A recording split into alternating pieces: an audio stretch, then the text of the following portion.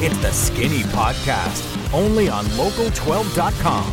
Now, here's Richard Skinner. Welcome into the Skinny Podcast, the weekly potpourri edition. I'm Richard Skinner, Local12.com digital sports columnist and editor with Rick Broering. Each week we look at stories locally and also some nationally, and even a wacky story or two just to put a little spin on it. As always, it's presented by Joseph Chevrolet. Rick? Skinny Reds pitcher Sonny Gray allowed one earned run on 4 hits with 3 walks and 10 strikeouts in Tuesday night's 3-2 victory over the Padres at Great American Ballpark. In his last 10 starts, Gray is 6-1 with a 1.58 ERA, and his overall record improved to 9-6 with a 2.92 ERA.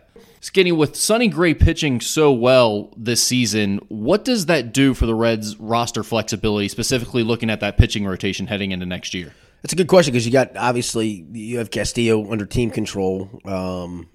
You got Bauer for another year in theory. Alex Wood's a free agent. I think it gives you a lot of options. I mean, it gives you the knowledge that you go into next year with 2 frontline starters, right? And really, Trevor Bauer should be a third in your mind. 3 frontline starters. I think it makes the decision on Alex Wood an easy one. If it works financially, go ahead and do it. If it feels like it's a little out of your realm, you're starting with already 3 good starters in Castillo, Sonny Gray, and Bauer, and DeSclafani's a decent back of the end guy, so you're only looking for 1 if that's the case. So I think it gives you that. I mean, Sonny Gray's been great, though. I was hoping he'd go back to the back of his baseball card, which was about a 3.50 ERA, 3.60 ERA type of guy. There's no doubt, for whatever reason, he could not pitch in Yankee Stadium, and he's not the first guy that's just struggled there. Sometimes it just eats you alive. He got reunited with his pitching coach, Derek Johnson, and that helped. He's been great, but I think it gives you some roster flexibility. I still think I make a run at Alex Wood. I know he's struggled. I just see a guy that if he can get you 25 starts, because he's going to probably be on the DL, right, at some point. It's kind of his MO. It seems that way, yeah. But if he can get you 25 starts, I think there's a price tag you can put on that, right? Yeah, and I think you need to be aggressive in looking. I don't think you can get too comfortable with what Sonny Gray has done this year because it is a deviation from the back of his baseball card. It is a slight. I mean, it's a half a run to 0.6 better. And yeah, I'm not expecting. Look, again, if Sonny Gray next year gives me a 3.85 ERA, I'm taking you. I'll sign me up for it right now. For sure. But what I'm saying is, he's pitching like an ace right now. Yes, correct. Him and Luis Castillo both are pitching like aces right now for this ball club. And if it weren't for the way those two have pitched this year, this thing could be a lot uglier. This season may not have gone the way it's gone, and it hasn't gone all that well. So I don't think you can bank on him being an ace going into next year and get too carried away with, well, maybe we need to be looking at dealing Trevor Bauer, Alex Wood. But at the same time, I do think you can start looking in the future thinking maybe this offseason you do look at trading one of those guys for a younger, more controllable arm that isn't major league ready just yet, because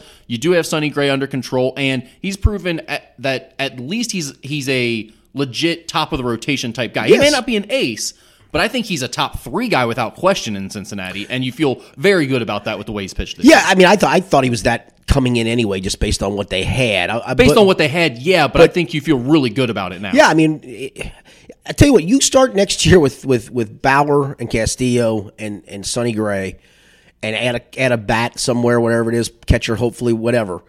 I like this team. I still like this team this year. I'm still having a hard time wrapping my head around why this is a sub 500 team with all the good things that have happened. I'm having a hard time with that. Yeah, I mean, I've seen, all the different splits of 1-run games and day games versus night games, which that's a very bizarre split. That is a very terrible in day games. That seems almost coincidental, right? It doesn't seem like it's something. There can't be anything to it. Correct, right. I mean, but it's bizarre but it's at real. this point when you look at that number. And yeah, it's just hard to really put your finger on why this team can't get it together. A lot of people want to point to coaching or managing issues. A lot of people, it's all different. Every game, it seems like there's a new reason why they lost that game, and a lot of them seems to be they can't pull out those close one-run wins. And I wondered this after. I love Eugenio Suarez. I think he's, and especially for the money they've signed him for, I think he's great. But this team just doesn't have a star in the lineup. It doesn't. Yeah. The star you have is aged, and he's not the star he once was. Suarez had a couple chances the last couple games, not Tuesday, but Sunday and Monday, to win the game. I mean, and look, you're not always going to do it, but Hey, Bryce Harper hit a game-winning grand slam. I mean, superstars do this more times than they don't, probably, or at least it feels that way, and it should feel that way. Suarez had a superstar chance two straight games and came up empty both times. And look, I want him in the lineup. I want him on my team. I love him. I think he's great. He's a really good player.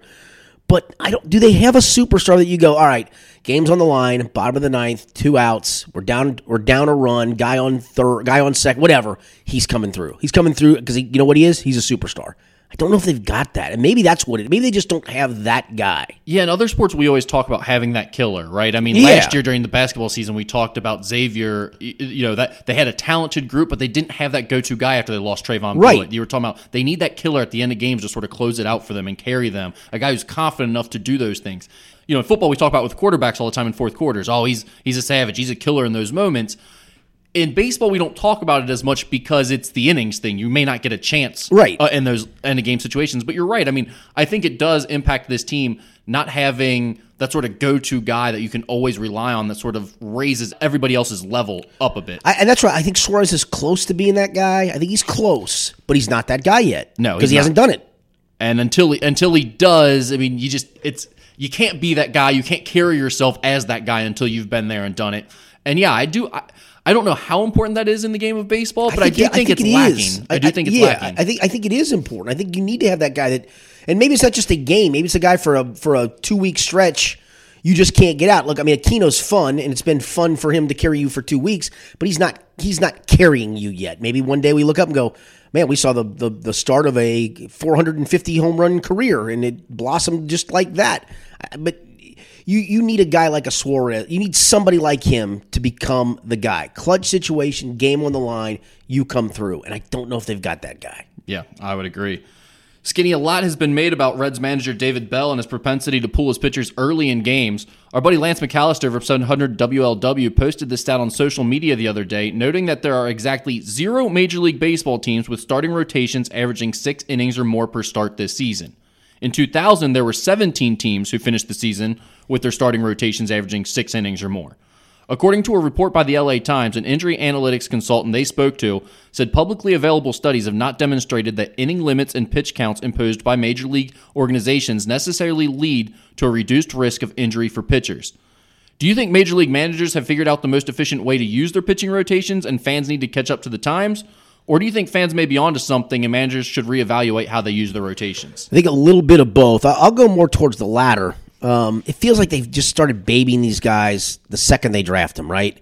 They put pitch limits, innings limits. And yeah, I get some of that. But did it prevent Hunter Green from blowing his arm out? It didn't. I mean, some of this stuff you have no control over. You think you do, you just don't. I do know some of the analytics of it are, and you can look, I mean, it's pretty easy to go to baseballreference.com. You can look it up yourself. Some of the analytics are, when a guy gets above a certain pitch number, the stats fall off. And maybe some of that's coincidental because it just comes at a time in the game where whatever.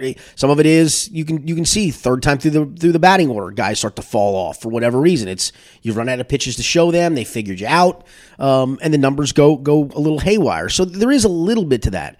But I also think this, I mean, I've seen games where guys are effective through 85 pitches in 6 innings, and all right, we need to either add on or we're down a run and we need to catch up. I'm going to pull the guy, and it's that's the ones to me that makes me go, can you just not do this a little bit by feel? I mean, ask the guy, how you feeling, guy? You good? Okay, you look good. You look great. You got great stuff tonight. I think some of it, too, is, as a manager, let's face it, you think you can control the situation by constantly going to the bullpen, right? It's a very uncontrollable game because you can call on your best guy, and he may not have it that day. You may call on your worst guy, and he may give you 2 good, whatever. I think it's managers, I think they overthink it. I think they've always overthought it both ways. And I think now they're overthinking it of, well, he's at a certain pitch limit. That's got to go. I mean, seriously, it feels like the 100 pitch limit that if you throw 101st pitch, your arm might fall off. I mean, that's what it feels like anymore, right? That's the silliest thing ever. Yeah, and clearly... And everybody's different.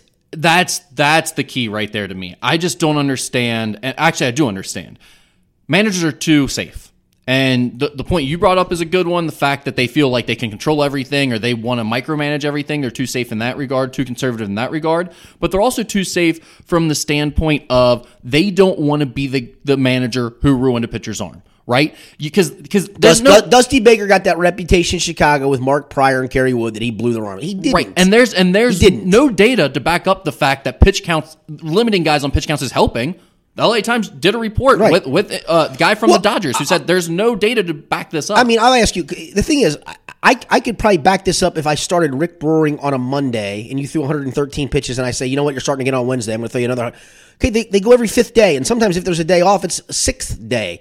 You think there's a difference in that fifth day or sixth day if you throw 113 or 121 or 90 pitches? Do you really believe that?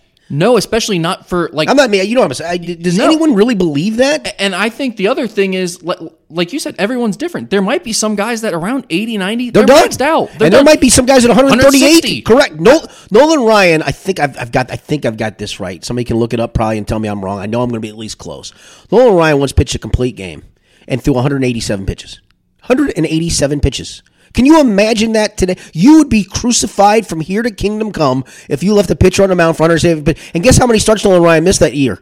None.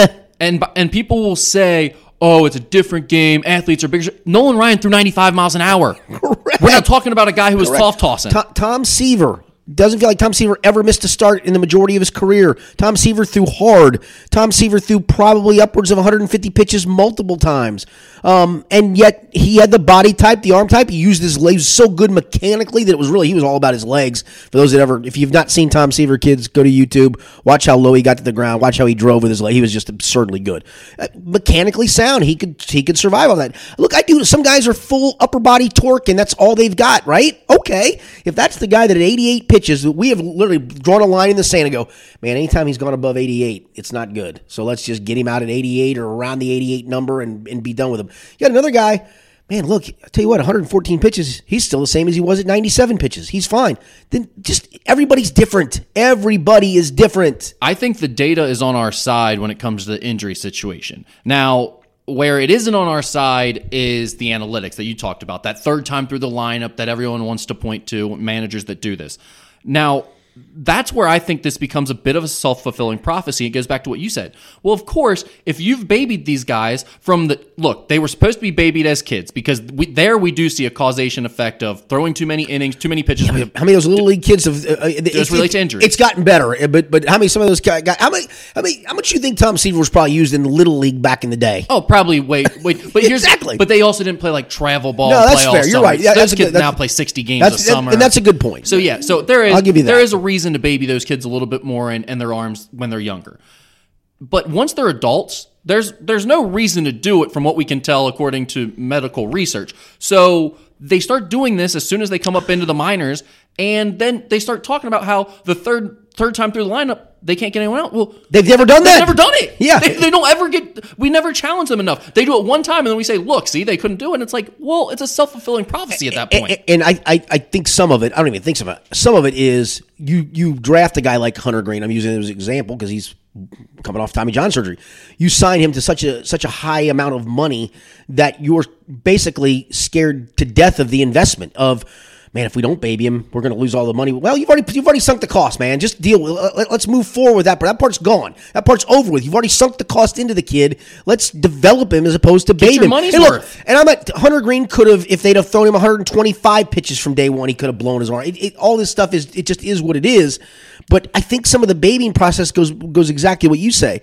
I've gone through a guy 2 times in the lineup. I showed him a couple fastballs and a curve the first time. I pitched him backwards the second time. I went curve, fastball. What do I do the third time? Well, let's come up with something else. You'll learn how to come up with something else. It's kind of like the mid-range shot in basketball. I think we've gone too far. Correct. I think there's a lot of value to it.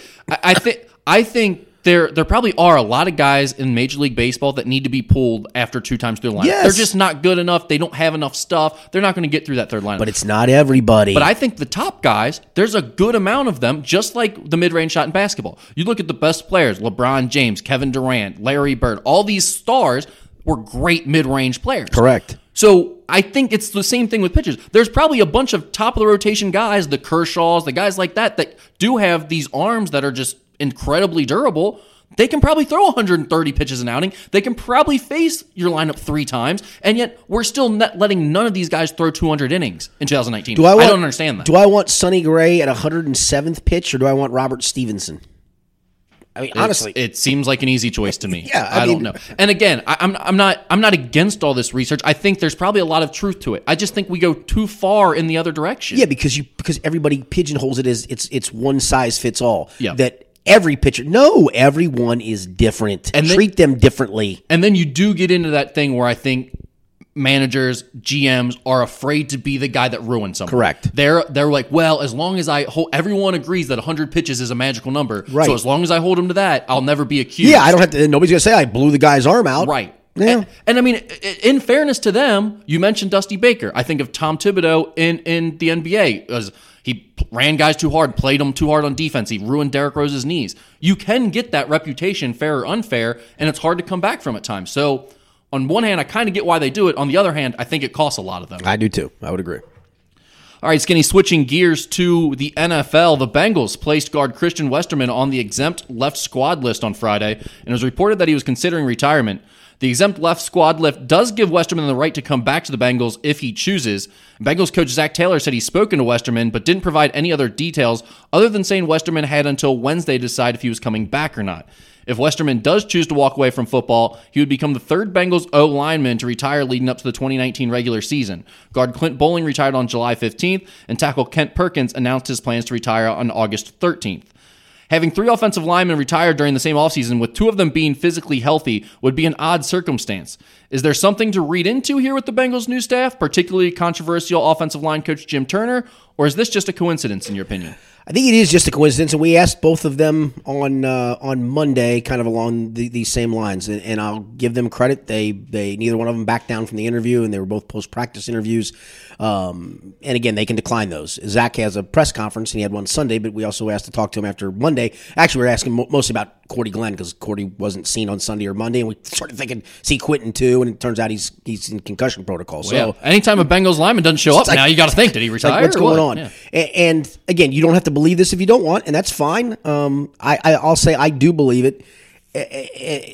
And Zach answered it of it's three different circumstances. For Kent Perkins and for Christian Westerman, they are both personal issues. From what I understand, for Kent Perkins, it was a family health issue for him. Clint had blood clots. Now, players have come back from those. I think if Clint still had wanted to play, I think Clint would have simply said, listen, just cut me so I can go somewhere else, and he would have played. I think he just got to the point of he is a tough guy. He's one of my favorite Bengals because he just was one of those lunch pail, come to work, just straightforward kind of guys. If Clint still wanted to play, Clint would be playing for somebody in the league. So, yeah, it's easy to look at Jim Turner and go, man, this guy's passed, and suddenly three guys are gone. Again, you can choose what to believe. I'm going to believe Zach Taylor in this case. To this point, he's been a pretty straight shooter with stuff. It does look very odd, but again, Kent Perkins was a family health issue, supposedly. Westerman's is a personal issue, whatever that is. And this is Christian's now third different offensive line coach that has basically said he can't play and doesn't play him. I don't think that's a Jim Turner thing. And for Clint, it was health. I mean, it was blood clots. So it does look odd. If they'd have told us after we saw Cordy Glenn gone for 2 days that Cordy's thinking about leaving football, it would have been even odder. But no, I think it's all completely coincidental. Yeah, and there's no evidence to suggest anything otherwise. But I will say, just because, they're saying there are three different incidents. Well, that's fine, but that doesn't necessarily mean that the issue still isn't Jim Turner. Or, you know what I mean? They could all have three different issues. Yes. And I know Clint Bowling is the blood clots thing. That is a health reason. That's a little, it's hard to really point in anything on the team. But when you have three guys in the same position group in an offseason, one of them very much seems to be in a battle for the starting left guard spot. He was, and he kind of, I think some of that maybe is tied to this, is suddenly John Jerry went past him and Michael Jordan went past him, and now he's looking and thinking he just can't play. Correct. And this is again, Paul Alexander didn't play him much. Frank Pollock didn't play him much. I know there's a group of fans out there that are all, we call them the Westerman Hive, because they've grinded the tape and they seem to think he's a great player. Three different coaches don't think you can play. Do you think that's coincidental? Probably not. Yeah, okay. Probably not. But I also know NFL checks aren't easy to come by. Correct. And they're pretty good to get. So agreed. guys don't normally, even if they're not good enough to start or play, they normally don't just say, I'm done collecting an NFL check and I'm not going to try to play for anyone else. Right, and even if it's you're not going to play here and they're going to cut you in the end, maybe you got enough on tape, some other team will take you. And by the way, I don't know that the Bengals are going to cut an offensive lineman right now. I mean, I tell you what, I had Christian Westerman on my initial 53-man roster. I had him making it because I thought he was in a battle for the left guard. That was before camp started. I did one last Friday after he didn't make the trip to Washington, and it sounded like he was at least contemplating retirement. There were some reports that he had retired. He's still not retired yet. He does have, as we're doing this podcast, he has the Bengals didn't have until 4 o'clock today.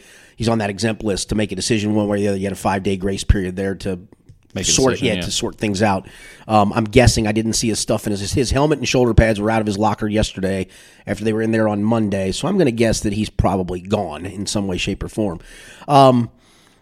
I didn't have him on the latest 53-man. I only kept 8 offensive linemen. If I was going to keep 9, he would have been the 9th. So I still think he could have maybe made it. But they also have Alex Redmond coming off the suspension list 5 weeks into the season. So you can carry 8 for the first few weeks as long as somebody doesn't get hurt. You'll probably have a couple on the practice squad too. So I think Christian was on the bubble of even making the club. I really do. And maybe he read the tea leaves. I don't know. Again, I'm going to just leave it at, when I hear personal reasons, I don't know that. I don't even know if you're telling the truth. I tend to think you are. But again, you're right. The personal reason could be he's got a personality conflict with the offensive line coach. Right. And it's totally unfair to accuse anything. Yeah, and I will say that, Jim Turner's answer was very interesting when he was asked about it. It was asked in a very open-ended way.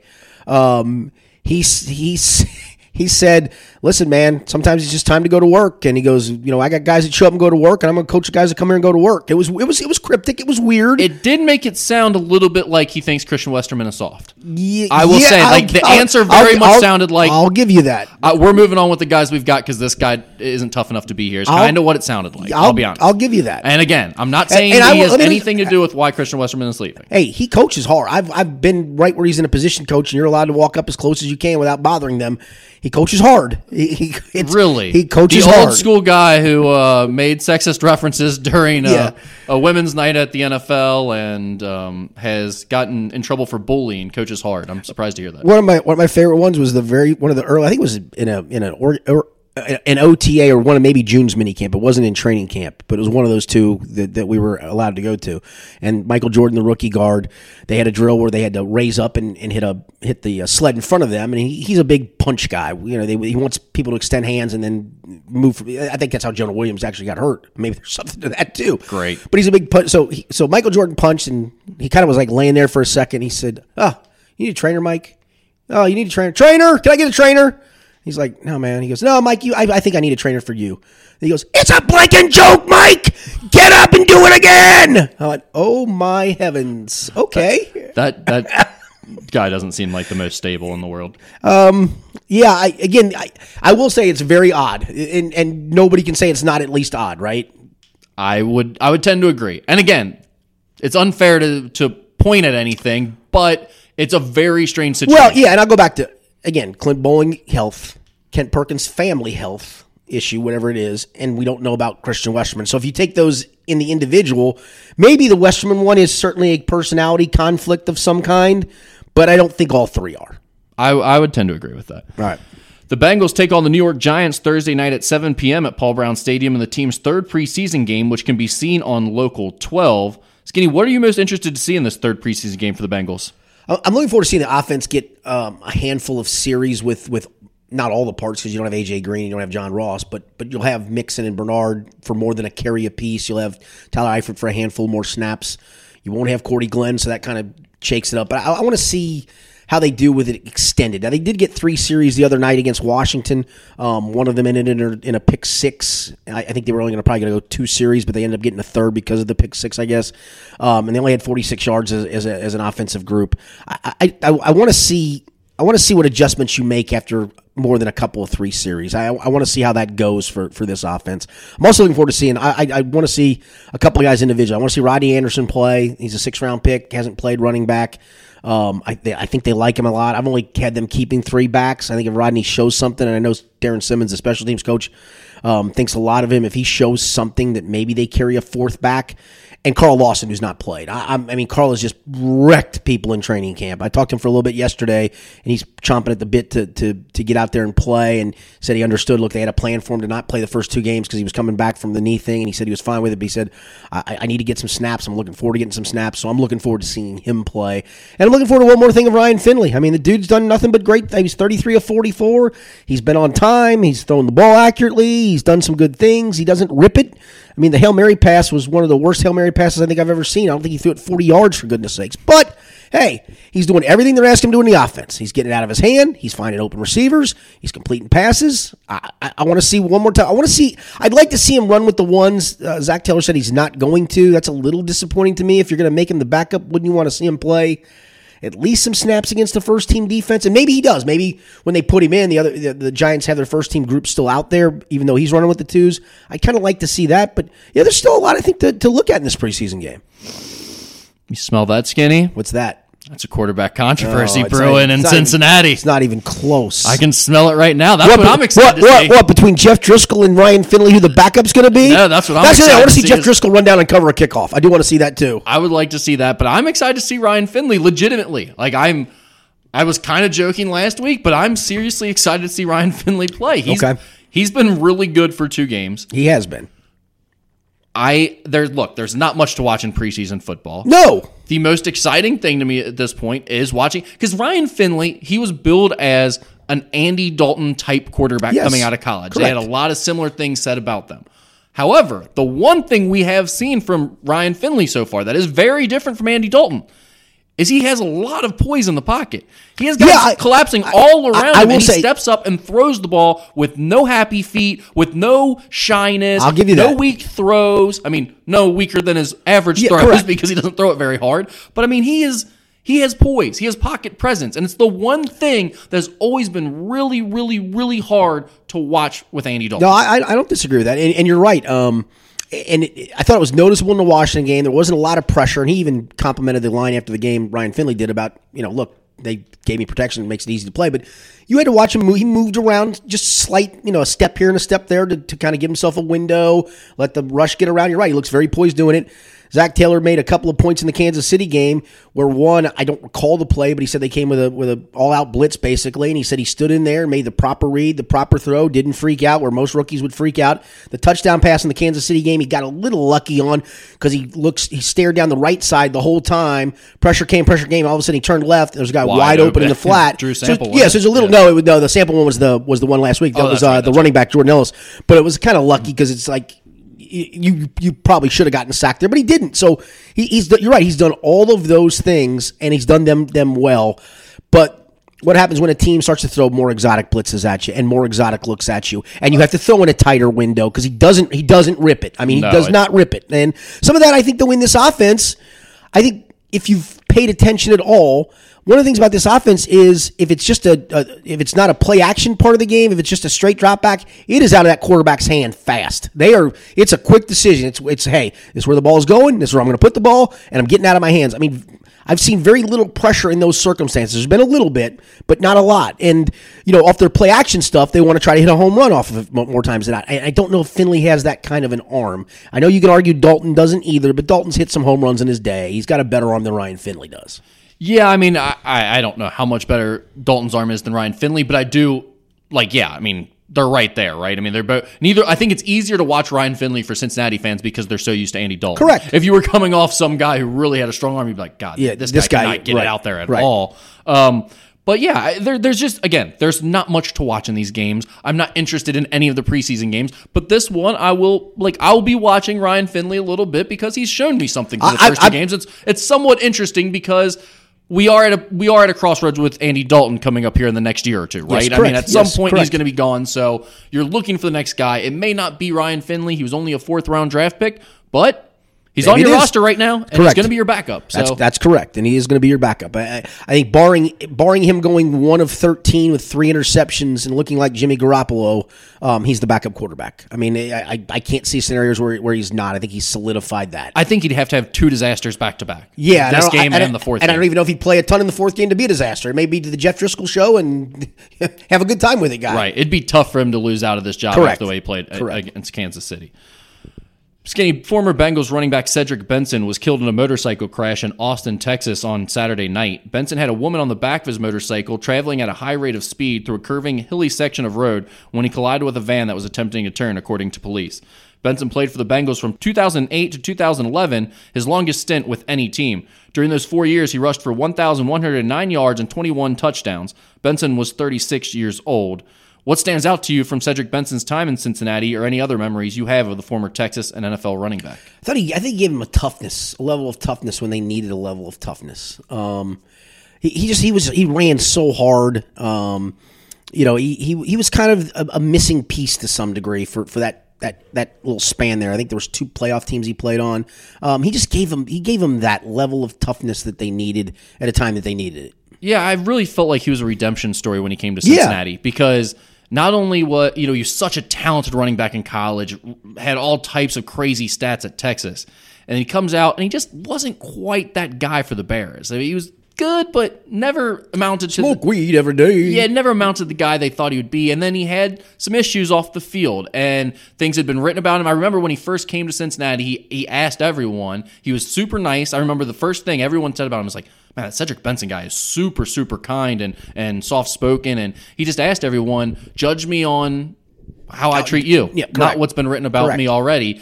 And I don't remember ever hearing a bad thing said about the guy. It seemed like everyone that worked with him from a media perspective really enjoyed that time. He wasn't super talkative, but he was seemed like really respectful and always willing to give his time. And on the field, like you said, he brought a toughness and really kind of lived up to maybe not a top 5 or top 10 pick or whatever he was hype, solid, but really good starting running back in the NFL. And like you said, gave the Bengals a toughness and a grit that they needed on that team, on that roster. And I think most Cincinnati people have really fond memories of Cedric Benson in his time here. I had a colleague that covers the Bengals now. We were talking about him on Sunday after the news had come out, and we were in the locker room, and he said, I remember after, and he's right, he goes, I remember after I think it was the Bears game, he ran for like 189 yards or whatever, and he sat in his locker just crying uncontrollably as reporter after reporter after reporter came up to talk to him. Turns out he was crying because he got his bonus, but the emotion of going over, hitting a threshold, getting the bonus money. I mean, the fact that he stood there despite all of that, talking to people. I talk about a level of toughness. I'm talking about a guy crying in his locker, but the whole thing is just extremely sad, no question. It really is. All right, switching gears here. The NBA released its rookie survey on Monday where it polled this year's draft class on a variety of superlatives relating to their draft classmates. Most of the polling went as expected, with Zion Williamson picked to win Rookie of the Year and Most Athletic, while Ja Morant was named Best Playmaker and UK's Tyler Herro was named Best Shooter. However, one question stood out as Duke's Cam Reddish was voted the rookie who will have the best career. Not only did Reddish beat out fellow Duke teammates Williamson and R.J. Barrett, but they weren't even right behind him. Williamson and Barrett tied for 4th behind Morant and DeAndre Hunter. Reddish had 19% of the vote, while Williamson and Barrett each received 5%. My question for you is, are the NBA rookies crazy to say Cam Reddish will have the best NBA career out of this year's draft class? I don't think they're crazy. I'm not a big Cam Reddish guy, but I mean, he is the NBA, right? He's a spot up and shoot guy, right? That's what the league is. Well, and he has the prototypical size and body type and athleticism to do everything else too. The funny part to me is the fact that I like Ja Morant and I want to love Ja Morant, and maybe I will. He has one of two things. He is either going to be the guy that we think he is going to be, this freakish 18 and 12 assist guy every night, or he's going to just be a complete disaster and ruin the chance for every low major guy that has a chance to be a lottery pick. I hope I'm wrong. I do think I'm wrong.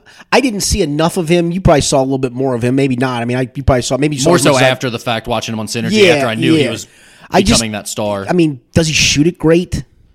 He shoots it enough off the dribble. That's the one thing. He shoots it off the dribble well, which in the NBA, and he's going screens. And he is going to be a playmaker. So it's not like he's going to be a catch and shoot guy. He's going to be as a passer, drive and distribute guy. Yeah, and as I say, if you put a gun to my head and said which one do you think he'd be, a very good player or the bust, I would say I think he's going to be a very good player. Same. So that one, I think some of the Zion Williamson stuff is. Do you think they just have Zion Williamson fatigue? Has to be. That has to be what this, because they all agree he's going to win Rookie of the Year, and that's probably more or less them just being, again, kind of that fatigue of being like, well, he's going to win everything because everyone's going to vote for him and everyone writes everything about him. So I'm sure that's why they voted that way while saying he won't have the best career. This has to be some jealousy and some Zion fatigue here from the other guys in that draft class to say that not only is he not going to have the best career, but he's not in the top 4. I mean, he's tied for 4th with 4 other guys. That seems hard to believe for me. You may not think Zion Williamson is LeBron James, but he is the best prospect and talent we have seen since LeBron James. Correct. So it's just crazy to me. I think it's Zion Williamson fatigue. Yeah, that these people have multiple guys in this draft class ahead of him. Well, let's face it. You and I do this stuff too, right? You try to be the smartest guy in the room. So the smartest guy in the room isn't going to pick Zion Williamson because everybody's picking Zion Williamson. I'll be the smartest guy in the room. I'll choose somebody else, right? That's usually more of a media guy thing, not a player thing. And this was the other rookies, which surprised. So this to me screams more jealousy. We're tired of hearing about it. You guys aren't talking enough about this guy. It just surprised me that Cam Reddish, who was the third best on that Duke team out of these three guys we're talking about, is the guy they picked to have the best career. I think Cam Reddish is going to be good. I do too. I don't see how you can pick him over Zion for sure. I don't see how you pick him over R.J. Barrett. I don't see how you pick him over John Morant. Well, R.J. Barrett's going to have a chance to get 25 to 30 shots a game, right? I mean, honest to goodness, he's right away. I mean, just right away. And he'll take them, too. And he'll take them. That's the other part. And he'll take them because he took shots at Duke. He wasn't afraid to shoot. So, and the Tyler Hero one, I think he's a great shooter. But honestly, shoot the ball more. I mean, at Kentucky, there's been probably no player that's pissed me off more than that guy has. Really? Really? Yeah. Just, if you're that good of a shooter, stop passing up open shots. Best shooter in the class. By the way, we have it on podcast. I had said on a podcast at one point, we were talking about the draft class, that I thought he had passed Keldon Johnson. You did. And moved up to middle of the pack, and you were like, I think you screwed that up there. I was like, no, I didn't. I think Tyler Hero. And I think I still think you screwed that up, and I think they screwed that up. You think the NBA screwed it up? He actually had a good summer. He had a good summer league. I think he's going to be really good. Really good. No, because of the exact thing you said. He is an excellent shooter. Then why didn't he shoot it more? It's kind of the style they played, I think. I think he shared the ball a little bit too much, probably. Yes. That's probably a factor of playing for Cal, I would Maybe. say. He is a great free throw shooter, so if you foul him, he goes to the line, he's going to be a 94% foul shooter. So. He's the best shooter in the draft class, That's according correct. to his fellow rookies. Yeah, that's like being the tallest. Never mind. Go ahead. Okay. Tallest Johnny Manziel. Jay-Z's entertainment company, Rock Nation, is teaming up with the NFL to consult on entertainment and the league's new social justice campaign. The NFL held a press conference last week to announce that it is teaming up with Rock Nation, the entertainment company founded and led by rapper and mogul Jay-Z. The deal, which has reportedly been in the works for several months, means that Rock Nation will now help advise on selecting artists for major NFL performances like the Super Bowl. Jay-Z is facing a lot of criticism for the partnership due to the fact that he was also a supporter of Colin Kaepernick's kneeling protest. Did Jay-Z sell out by partnering with the NFL, in your opinion? Well, of course he did. He's a businessman. I mean, are you serious? This whole thing that's raged since then, it is smart on his part because guess what? You did sell out. It's okay. You're a businessman. He sold out a long time ago. Correct. And it's smart on the NFL's part because you're trying to bridge a little gap there. It's like you're trying to be the cool kid. You're trying to hang with the cool kids. All right, I think it's very transparent what you're doing. But okay, at least you're doing it. But yes, of course he's sold out. Am I wrong? No, Jay-Z has much more in common with these other billionaire owners who vote for Trump and are mad about the protests and are blackballing Colin Kaepernick and everything else. And so Jay-Z is definitely a hypocrite for being... See, I don't even know if hypocrite's the right word. It is. The only thing I'll say is you can also be a supporter of Colin Kaepernick and also be a businessman. You can be both. You can, but then you're talking out of both sides of your mouth, right? You can't be all in. I don't. Because supposedly Jay-Z was telling Jermaine Dupri last year at the same exact time not to advise the NFL on their Super Bowl halftime performance. So they were trying to do the same thing with Jermaine Dupri. Jay-Z talked him out of it and said, that's a bad look for you. And then goes back and why is he doing it? Well, because he wants to become an NFL owner, as we found out. Yes, he's going to own part of the Steelers now. He's a minority part, but still. So none of that surprises me. The interesting part to me will be how this plays out. Because as of right now, Jay-Z is a hypocrite. And to be clear, he doesn't represent this whole movement. He doesn't represent all black people. He doesn't have to be anything to anyone in terms of the Colin Kaepernick movement and protesting. However, because he did support that, and now he is on the other side with the NFL, I understand why people are going to call him out and say he is a hypocrite.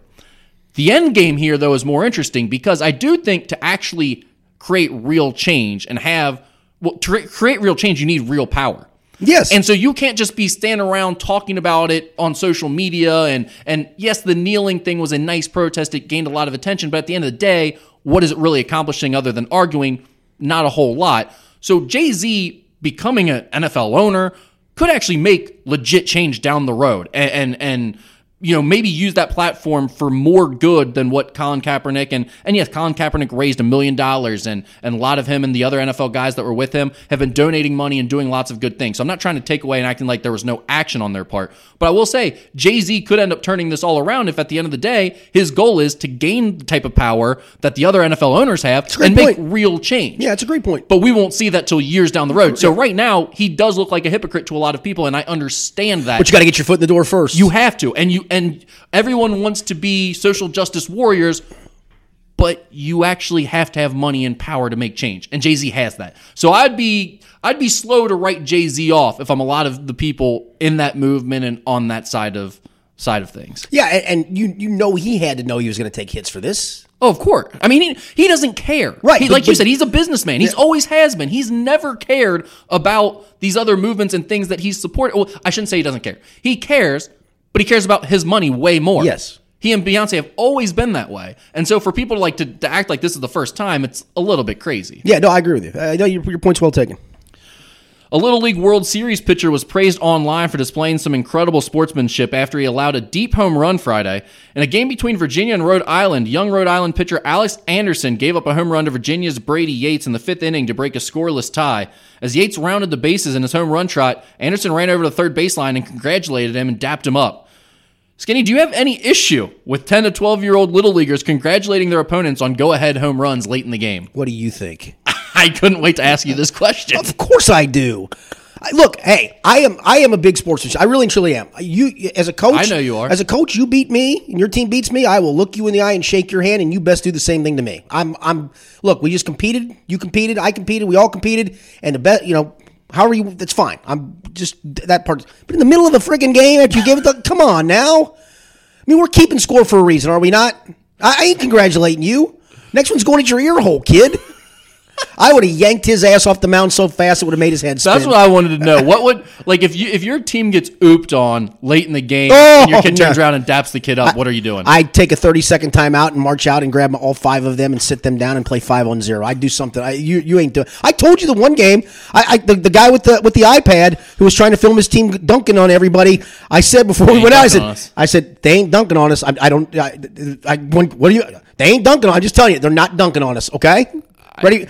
Team on 3. 1, 2, 3, team. I know that's exactly how you roll. So yeah. I figured this would bother you. Look, after the game, you want to go over and tip your cap to the kid or, go dap him up at that point? Absolutely. That's fine. But not in the middle of him rounding. No. I can't make myself get upset about anything that 10 or 12-year-olds are doing. Like, I can't watch something and be upset about it when it was like kids playing. Was this the sign stealing? There was a sign stealing game. Did you hear about that one? There was that too, yeah. Coaches were getting on all types of fights. It was Rhode Island and Massachusetts, I think. But yeah. Okay. Yeah, so, I mean, this is way more like these are kids being nice to each other. There's nothing wrong with that, obviously. I can't make myself mad about that. Cap to him. I will say this, though. Not my son. Like, my kid will never, never do that. Correct. Like, I mean, there's certain things you have to be about and have to stand for, and there's something to be said for competition, right? Like, I'm not mad at these kids. I don't care that these kids do whatever they want, but there's something to be said for competition, too. That's just tipping your cap, or even if you're the second baseman or the shortstop, the kid comes around, you give him a high five and say something nice to him. Even boy, you killed that one. You're the pitcher and you sprint over to third base. He's rounding it to dap him up, and he didn't even want anything to do with you. He's just like, get the hell out of my way, kid. What are you doing? Like, it's too much. It is too much.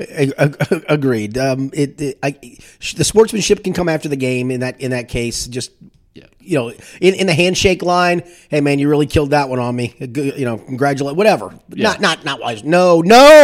Again, by all means, I'm not mad at the kids if they did this on their own. Whatever, good for them. But if someone is raising their kids to do stuff like this, just stop. Knock it off. That's bad parenting. It's not helping anything. It's raising another generation of losers. You know where I was going with this. You knew the whole time. You set me up for it, but you knew where I was going with it. I knew where you were going to go, but I was curious to see how you would phrase it. Yeah. It could have been a lot worse. I would say that. I could have said it in a lot worse way. Yeah, that was pretty tame. All right, lastly, I'm going to leave people with this.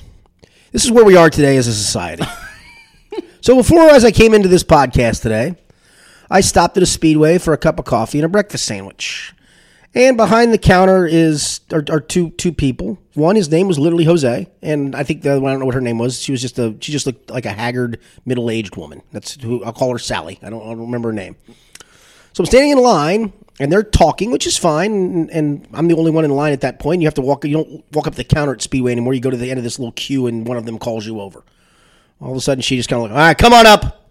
Oh, not, hey, come on here, sir. Can I help you, sir? No, come on up. Oh, okay. That part didn't. So at that point, I proceed to hear him tell her, I haven't had my break yet. I'm so tired. Okay. She proceeds to go, I don't even need this job anyway. All I got is my phone bill. I ain't got no bills. I got all kinds of bills, says Jose. I'm like, thinking, what is this? And then after I get done checking out with these two, Jose proceeds to tell the next customer, this is the best of all. Pretty day. Yeah, it is. It sure is. I mean, Customer service. Customer service. Look, I worked at McDonald's in Latonia growing up. And we occasionally had some clientele that would get on your nerves a little bit, but you had to smile through all of that, right? You just had to. It was what you did. If I'd have been working the register, and the managers I had then would have heard me say, "Yeah, come on up," they probably would have fired me on the spot. Yes. I mean, come on. I think that would probably be the issue with that Speedway is a lack of accountability. I think so. Can we dive into Sally for a second, yes. though?